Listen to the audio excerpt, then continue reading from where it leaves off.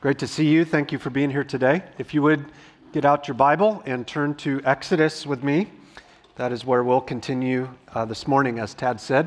If you don't have a Bible underneath the seat in front of you, you should be able to find a blue Bible, and in those Bibles, we're on page 27. So you could turn there and feel free to take that home, and we'll be working our way through Exodus for the next several months. So you could read along and prepare for each week with that Bible. We'll be in chapter 3 today, beginning in chapter 3. As we continue in Exodus, we'll encounter one of the key turning points this morning in redemptive history.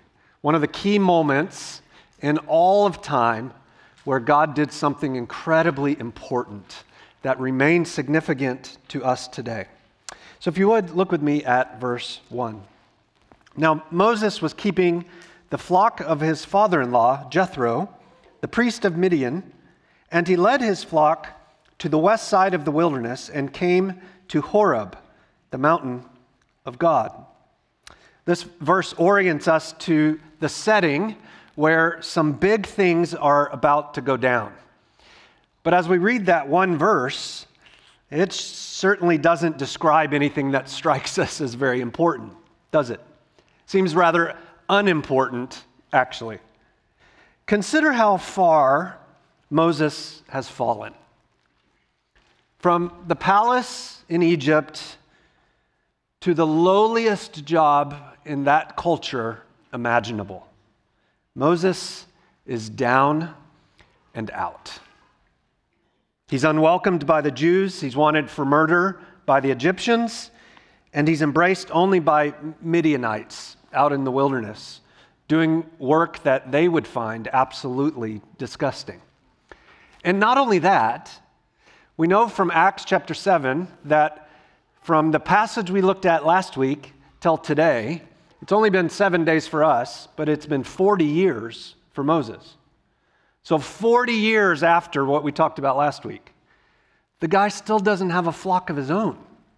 He's working for his father-in-law, of all people, watching his flock. He's got nothing, the passage is saying. Moses, decades before, felt compelled to leave the palace, to join the ranks of the Jewish slaves. And in a moment of understandable but sinful rage, he killed an Egyptian. And that sinful act of murder ruined his chance to be used by God to be the deliverer. Or so chapter 3, verse 1 would lead us to think. Let's read on and see if that remains the case. Verse 2. The angel of the Lord appeared to him in a flame of fire out of the midst of a bush. He looked, and behold, the bush was burning, yet it was not consumed. Moses said, I will turn aside to see this great sight, why the bush is not burned. How many of you talk to yourself that formally? That is weird. Verse 4, when the Lord saw that he turned aside to see, God called to him out of the bush, Moses, Moses. And he said, here I am. Then he said, do not come near. Take your sandals off your feet, for the place you're standing is holy ground. And he said, I am the God of your father, the God of Abraham, the God of Isaac, the God of Jacob. And Moses hid his face, for he was afraid to look at God. Moses, again, is out in the desert, all alone except for the sheep, when he notices a bush on fire, but not being consumed. Now this, of course, piqued his interest, so he headed over to check it out. And as he neared the bush, he heard audibly, Moses, Moses.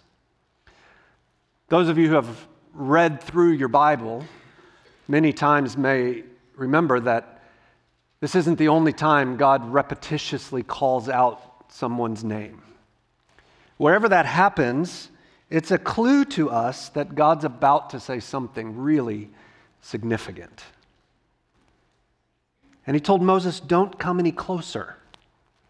Take off your sandals, because being near God means that the very ground that Moses was on has been marked by a certain holiness.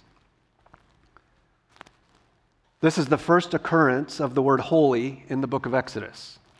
And it's only the second time that word has been used in the Bible thus far. But it will become a word, a theme of tremendous significance throughout the rest of the biblical story. God's holiness is of tremendous significance. Notice in verse 6 that God identified himself as the covenant-keeping God of his ancestors. And as he did so, Moses hid his face. Why? Well, because God's holy, and Moses is not. This was the right response. It's the response any human being should have at a glimpse of God. So what does it mean that God is holy? Well, one way we could describe it is that God is set apart to everything good, and God is separate from everything evil. Friends, humanity's fundamental problem is that we have a holy creator we are obligated to follow. And yet, we are bankrupt of holiness. And there is a holiness without which we cannot be in relationship with God. And so how do an unholy people like us and like Moses relate to a holy God? That is the question of all questions. Now, think for a moment about both this bush and this fire. I'll start with the fire. Fire has an incredible capacity to attract.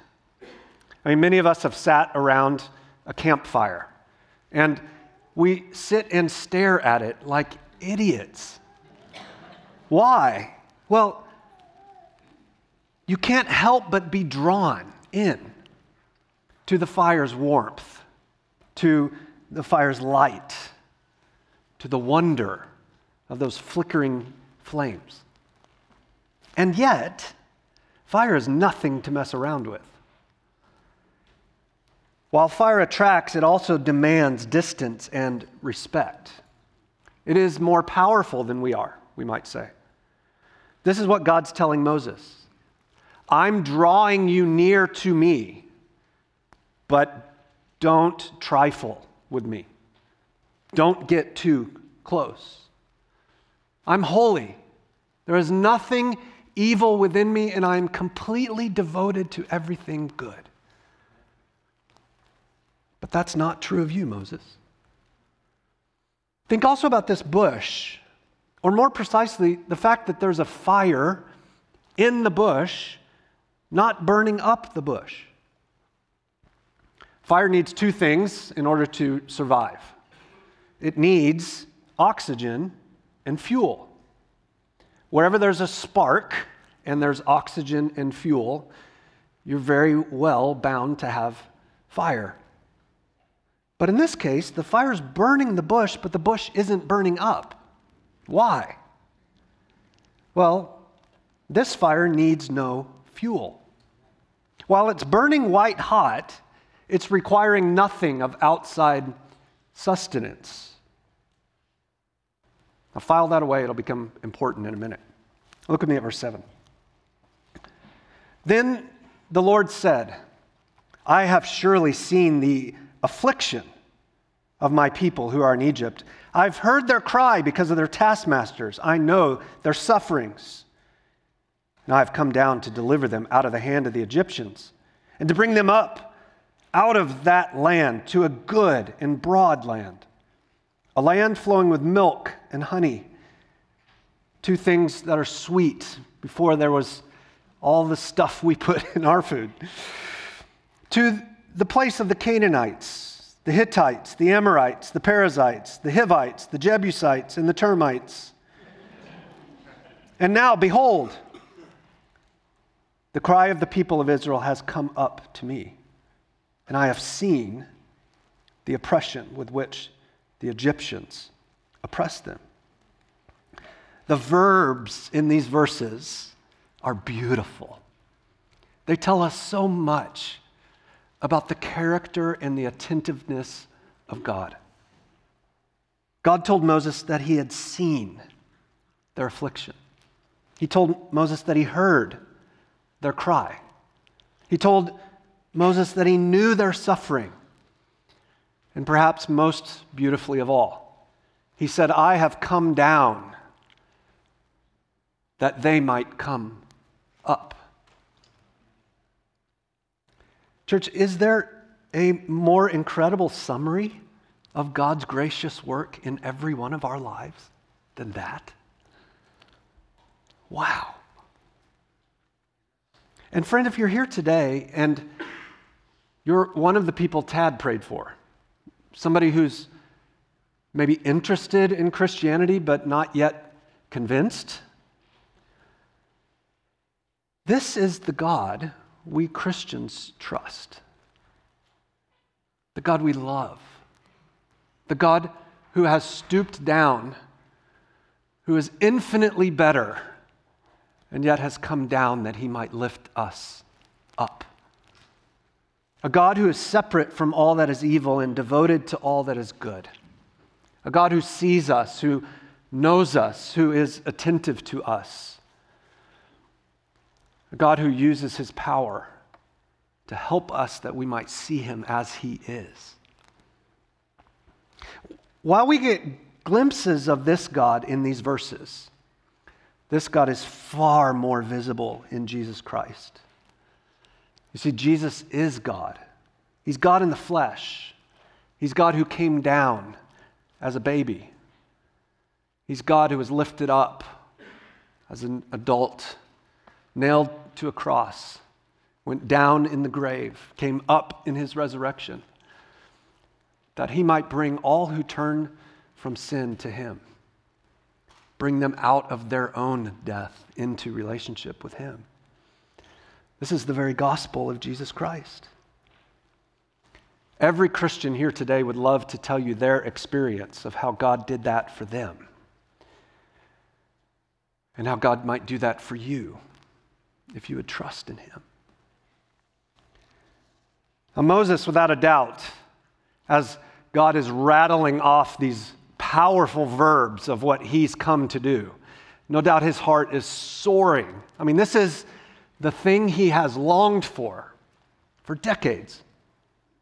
This is the thing he left the palace and went down among the Jews hoping to see. Exactly what he wanted. God rescuing his people, keeping his promises, bringing them out of slavery. Likely with every passing word in verses 7, 8, and 9, Moses is saying, yes, yes, yes.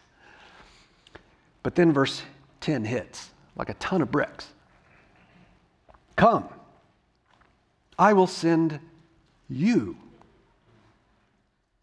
I will send you to Pharaoh, that you may bring my people, the children of Israel, out of Egypt. Everything before that verse is triumphal for Moses. And then God went too far. You see, the pronoun changed. God says, I. And then he says, you. God in this verse is pledging to send Moses. Moses?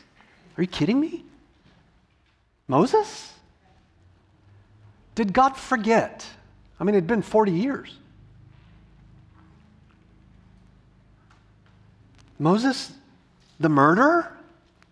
Moses, the one despised by the Jews and the fugitive of the Egyptians. That Moses? The Moses following animals around out in the wilderness? That Moses? Surely we've misunderstood. Surely, God, I didn't get that right, Moses might have said. But nope, that's what it says. God chose Moses. Brothers and sisters, the rest of our passage today, all of chapter 3 and the first half of chapter 4 flows out of verse 10. It is an extended dialogue in which Moses is going to tell God through question or objection, here's why that's not such a good idea, God. And then God is going to say to Moses, Moses, here's why you don't tell me what is a good idea and what is not. Moses hears the supernatural call of God to deliver the Israelites. And in response, he voices 5 different ways. No, thank you.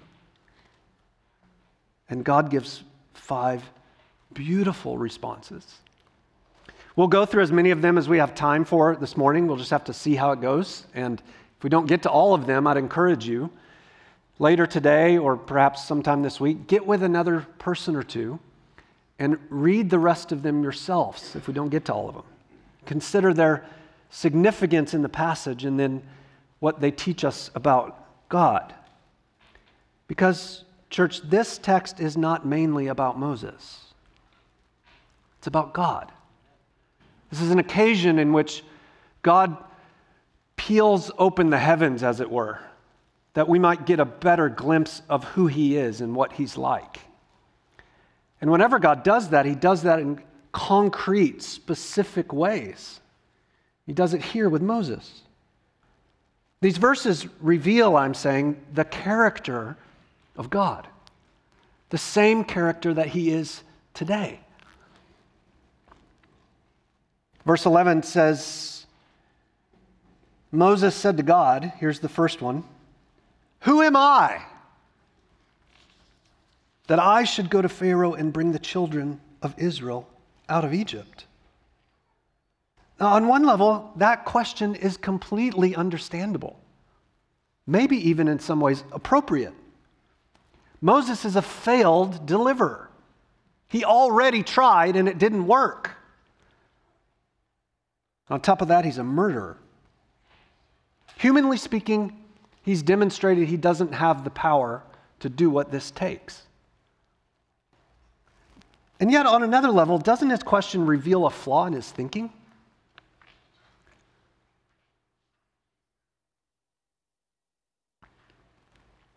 Moses' sights are set on the wrong person. He is looking within when he should be looking without. So notice God's reaction, verse 12. He said, "But I will be with you. This shall be a sign for you that I have sent you. When you have brought the people out of Egypt, you shall serve God on this mountain." This strikes me like when the child is caught with the hand in the cookie jar and mom says, "You can't have that." And the child says, "Why?" And mom says, "Because I told you." It doesn't answer the question. Moses says, "Who am I?" And God says, "I'll be with you." What kind of answer is that? Well, beloved, it's the perfect answer. It's all Moses needed to know. It's all we need to know. Who am I? I will be with you. Who am I is the question of our day. 24 hours a day, 7 days a week. We are literally bombarded with messages about identity. It's not always been the dominant question, but it is right now. There's an effective way and an ineffective way to go about finding an answer to that question. Looking inward is what we're taught today to do. In every imaginable way, we are told, look within, and whatever you find, live that out, and demand everyone else accept you for it. And when that happens, you will be happy. Do you realize More than anything else, that's what you're told today. Looking inward is exactly what Moses does here. But that approach is destined to fail because human beings are not image makers. We are image bearers. We don't look within and find something amazing and hold it up and create our own identity. That is impossible. You are a mirror of something or someone else. That's what it means to be a human being. You cannot make your own identity. We lack the resources for it. Submission to God, not commitment to self-expression, is the only way to answer the question, who am I? Instead of looking inward for identity, we must learn to look outward and upward, namely to what the Scriptures tell us about God, because we're made in the image of God. We're designed to mirror Him. There is no other effective way to answer the question, who am I? That's why God's answer to Moses that seems not to answer the question is actually the ultimate answer to the question. The issue is not who am I, but who is He? And where is He? He says, I'm with you, Moses. What else does He need? When we know who He is and that He is with us, then and only then can we know who we are. Now here Moses' second issue he brings up. Verse 13. Then Moses said to God, I got a better one for you. If I come to the people of Israel and say to them, the God of your fathers has sent me to you, and they ask me, what is His name? What shall I say to them? God said to Moses, I am who I am. And He said, say this to the people of Israel, I am has sent me to you. God also said to Moses, say this to the people of Israel, the Lord, the God of your fathers, the God of Abraham, the God of Isaac, the God of Jacob has sent me to you. This is my name forever, and thus I am to be remembered throughout all generations. If God's first response to Moses seemed confusing, His second is downright maddening. Moses says, God, tell me your proper name. And God responds, I am who I am. Then He responds, I am. Then He responds, the Lord. God, what's your name? I am. Oh, geez, thanks. That helps a lot. Now, this is a bit complicated. The most complicated thing I'll try to explain today. And I have agonized over these words. Hopefully, they're clear. So hang with me. Give me 2-3 minutes. This is really cool and worth the work. The book of Exodus was written in Hebrew. And in Hebrew, all three of God's responses about what's His name are related to the same root Hebrew verb. It's a verb for being. They're different forms of a word that means to be. You'll notice in your Bibles that all the letters of the words Lord, L-O-R-D, are capitalized. There's an ancient tradition among translators, it stretches back literally thousands of years, to not translate the proper name of God and to instead substitute the actual word with another word, namely the Lord. And the reason that's all in caps is to tell you that. Instead of translating God's Hebrew name directly, the name Yahweh, they translate it as the Lord, as a way of showing ultimate respect to God. And so that makes the linkage between I am and Yahweh more confusing unless you're a nerd and have learned Hebrew. But here's the point. I am and Yahweh express the same thing about God. And it's something that is not esoteric and inaccessible. It's something about God that if we were to fully grasp it, it would change all the questions we have about him. When Moses asked God, "What's your name?" God said, "I am Yahweh."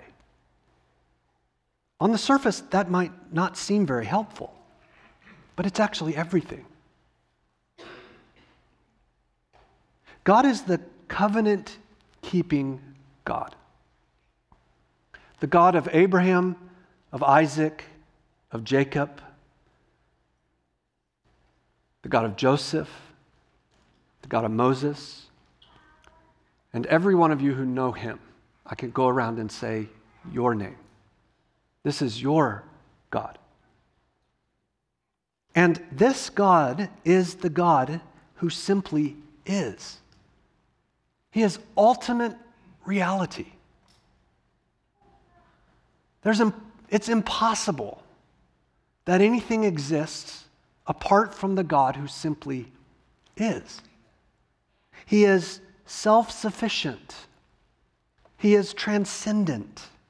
He is distinct from what he's made, and yet ever involved with what he's made.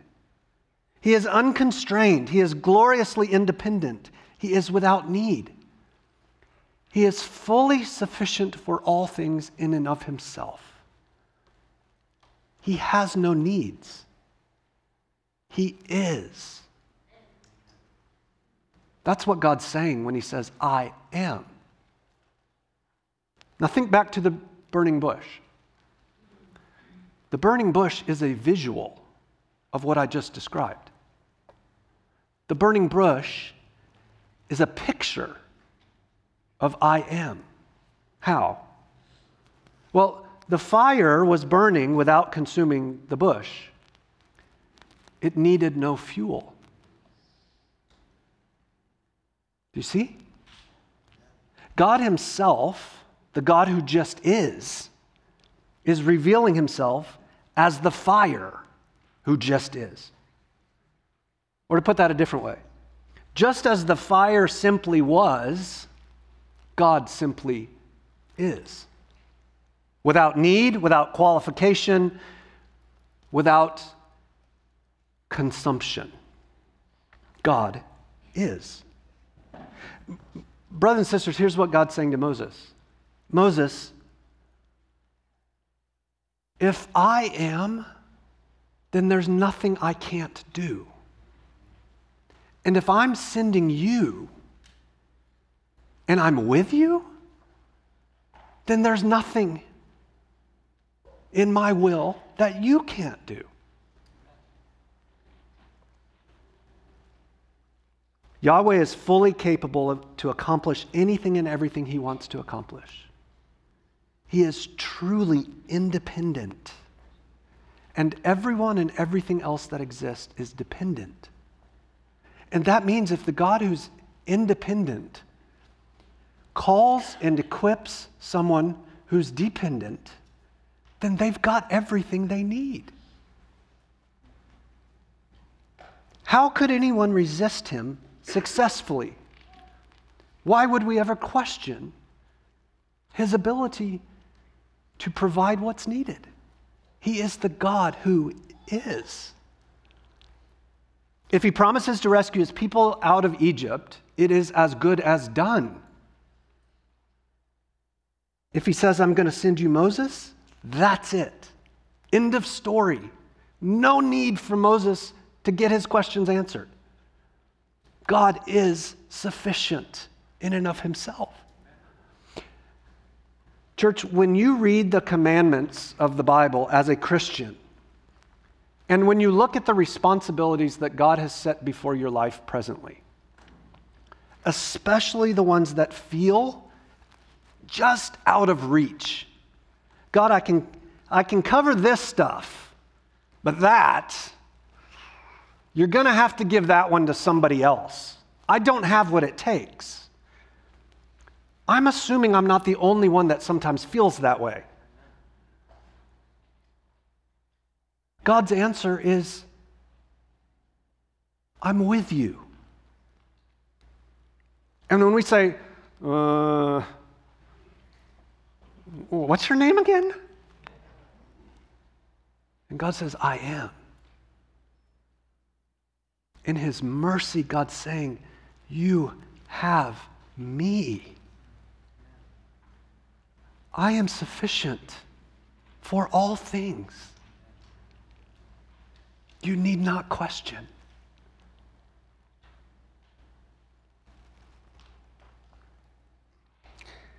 Beloved, we must learn to harness our attention, not on our insufficiency, but on God's sufficiency. Yes, glance at your inadequacies. Stay humble, stay dependent, be reliant, but gaze at God's endless perfection. Gaze at his ability to make good on that which he has promised and to empower you with everything you need to obey him and to meet the responsibilities set before you. This passage delivers a truth that if we will drink it deep, then really, honestly, today could be a life-changing day. That truth is this: the presence of the Lord guarantees the promises of the Lord. If the I am says, do this, and he says, I'm with you as you do it, end of story. Nothing else needed. God is. And when the God of that kind of unparalleled power is with you, you can take his promises to the bank. On the other side of the cross, of course, this whole conversation becomes even more palpable. In John chapter 8, Jesus was being questioned, and he responded with these words, "Truly, truly, I say to you, before Abraham was, I am." The I am of the burning bush is the Jesus who has promised, Christian, to be with you as long as you obey him.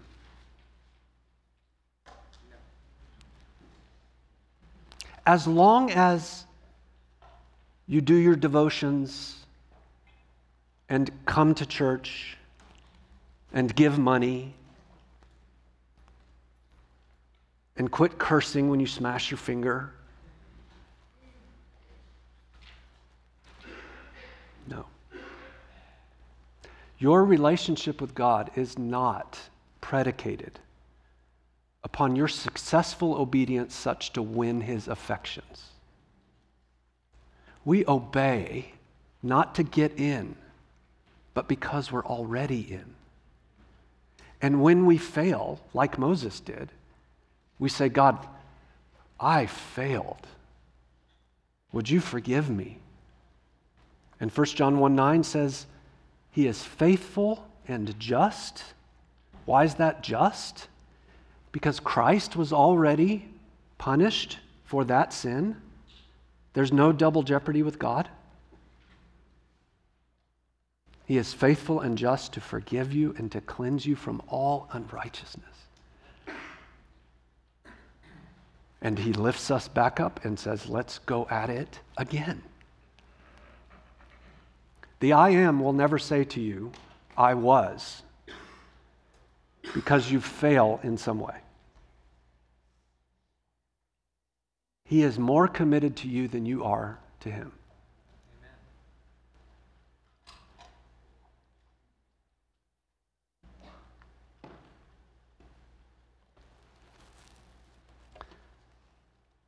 Now listen to what else he said to Moses, verse 16. Go and gather the elders of Israel together and say to them, the Lord, Yahweh, I am, the God of your fathers, the God of Abraham, the God of Isaac, the God of Jacob has appeared to me, saying, I have observed you and what has been done to you in Egypt, and I promise that I will bring you out of the affliction of Egypt into the land of the Canaanites, the Hivites, the Amorites, the Perizzites, the Hivites, the Jebusites, that's a lot of ites, a land flowing with milk and honey. And they will listen to your voice. And you and the elders of Israel shall go to the king of Egypt and say to him, the Lord, the God of the Hebrews, has met with us. And now please let us go 3 days' journey into the wilderness that we may sacrifice or serve or worship to the Lord our God. But I know that the king of Egypt will not let you go unless compelled by a mighty hand. So I will stretch out my hand and strike Egypt with all the wonders that I will do. After that, he will let you go. And I will give this people favor in the sight of the Egyptians. And when you go, you shall not go empty. But each woman shall ask of her neighbor, and any woman who lives in her house, for silver, gold, clothing. You shall put them on your sons and on your daughters. You shall plunder the Egyptians. With incredible specificity, God says, here's what's going to happen. That is a cliff notes to the rest of the book. That is exactly what transpires. It's like God is pressing Moses to see, Moses, this is covered. I am. It's going to be fine. And I'm going to make my character and reputation known really broadly. That's what the book of Exodus is ultimately about. That God would be known. The covenant-keeping, I am, only true God. Moses still isn't there. Chapter 4, verse 1. Moses answered, but behold, they will not believe me or listen to my voice, for they will say, the Lord did not appear to you. The Lord said to him, what's in your hand? He said, a staff. He didn't mean like a group of people, but a stick. And he said, throw it on the ground. So he threw it on the ground. It became a serpent. And Moses ran from it. But the Lord said to Moses, put out your hand and catch it by the tail. So he put out his hand and caught it, and it became a staff in his hand. That they may believe that the Lord, the God of the fathers, Abraham, Isaac, and Jacob, has appeared to you. Again, the Lord said to him, put your hand inside your cloak. He put his hand inside his cloak, and when he took it out, behold, his hand was leprous like snow. Then God said, put your hand back inside your cloak. So he put his hand back inside his cloak, and when he took it out, behold, it was restored like the rest of his flesh. If they will not believe you, God said, or listen to the first sign, they may believe the latter sign. If they will not believe even those two signs and listen to your voice, you'll take some water from the Nile, pour it on the dry ground, and the water you will take from the Nile will become blood on the dry ground. No doubt there is some weird stuff in these verses, but don't miss the forest for the trees. All of this is still in response to Moses' third objection.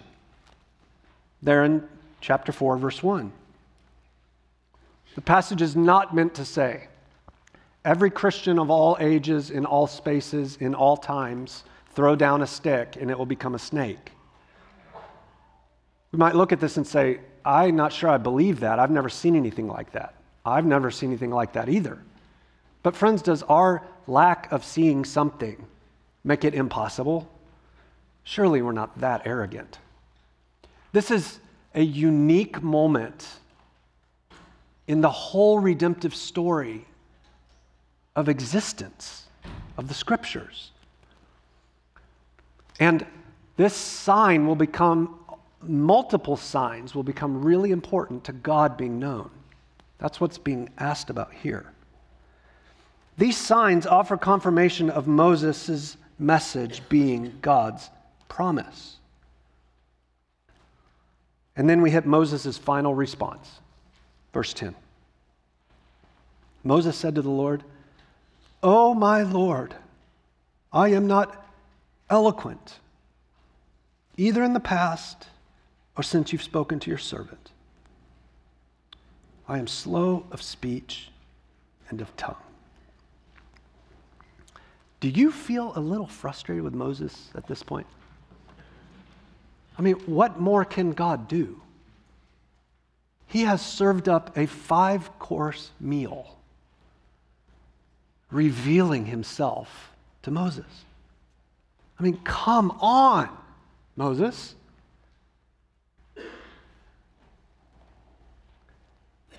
But are we any different?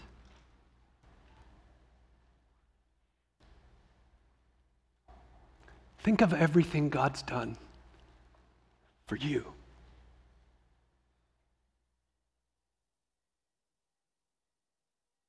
And when an opportunity comes to serve him in a way that feels bigger than you, or some suffering comes that feels undeserved or more than you can bear,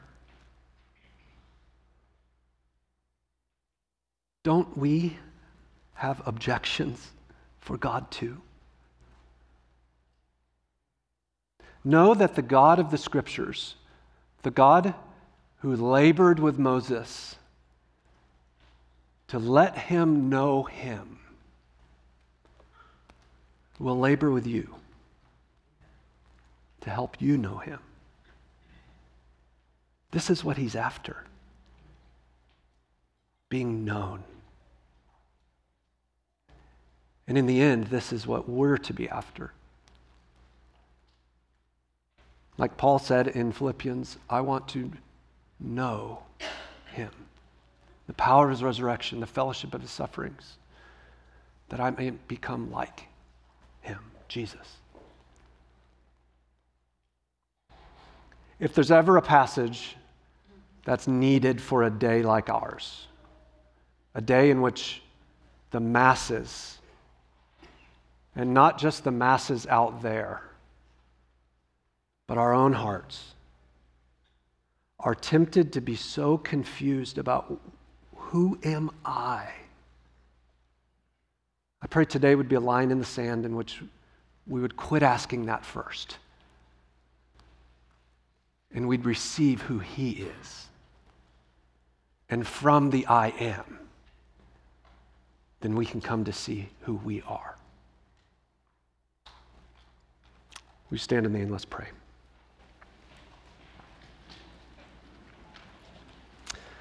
I encourage you to take a moment and interact with God about what you have heard. Then I'll pray for us.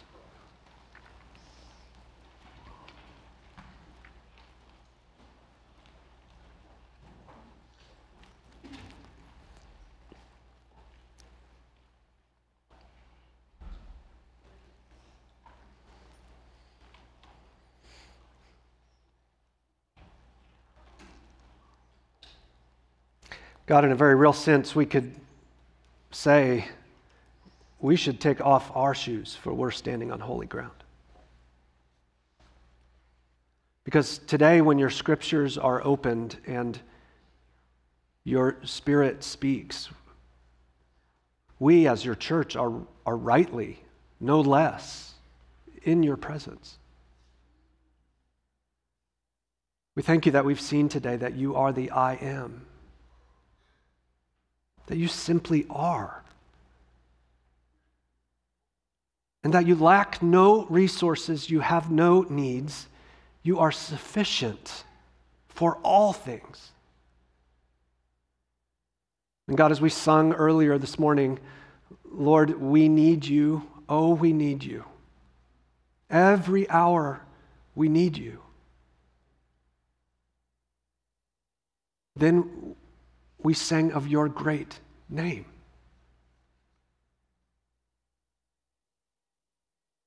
God, please use the needs in our lives to press us out of self-reliance, out of self-expression, back into the only way that we're designed to live. And that is in a posture of recognizing our need and receiving to your glory who you are.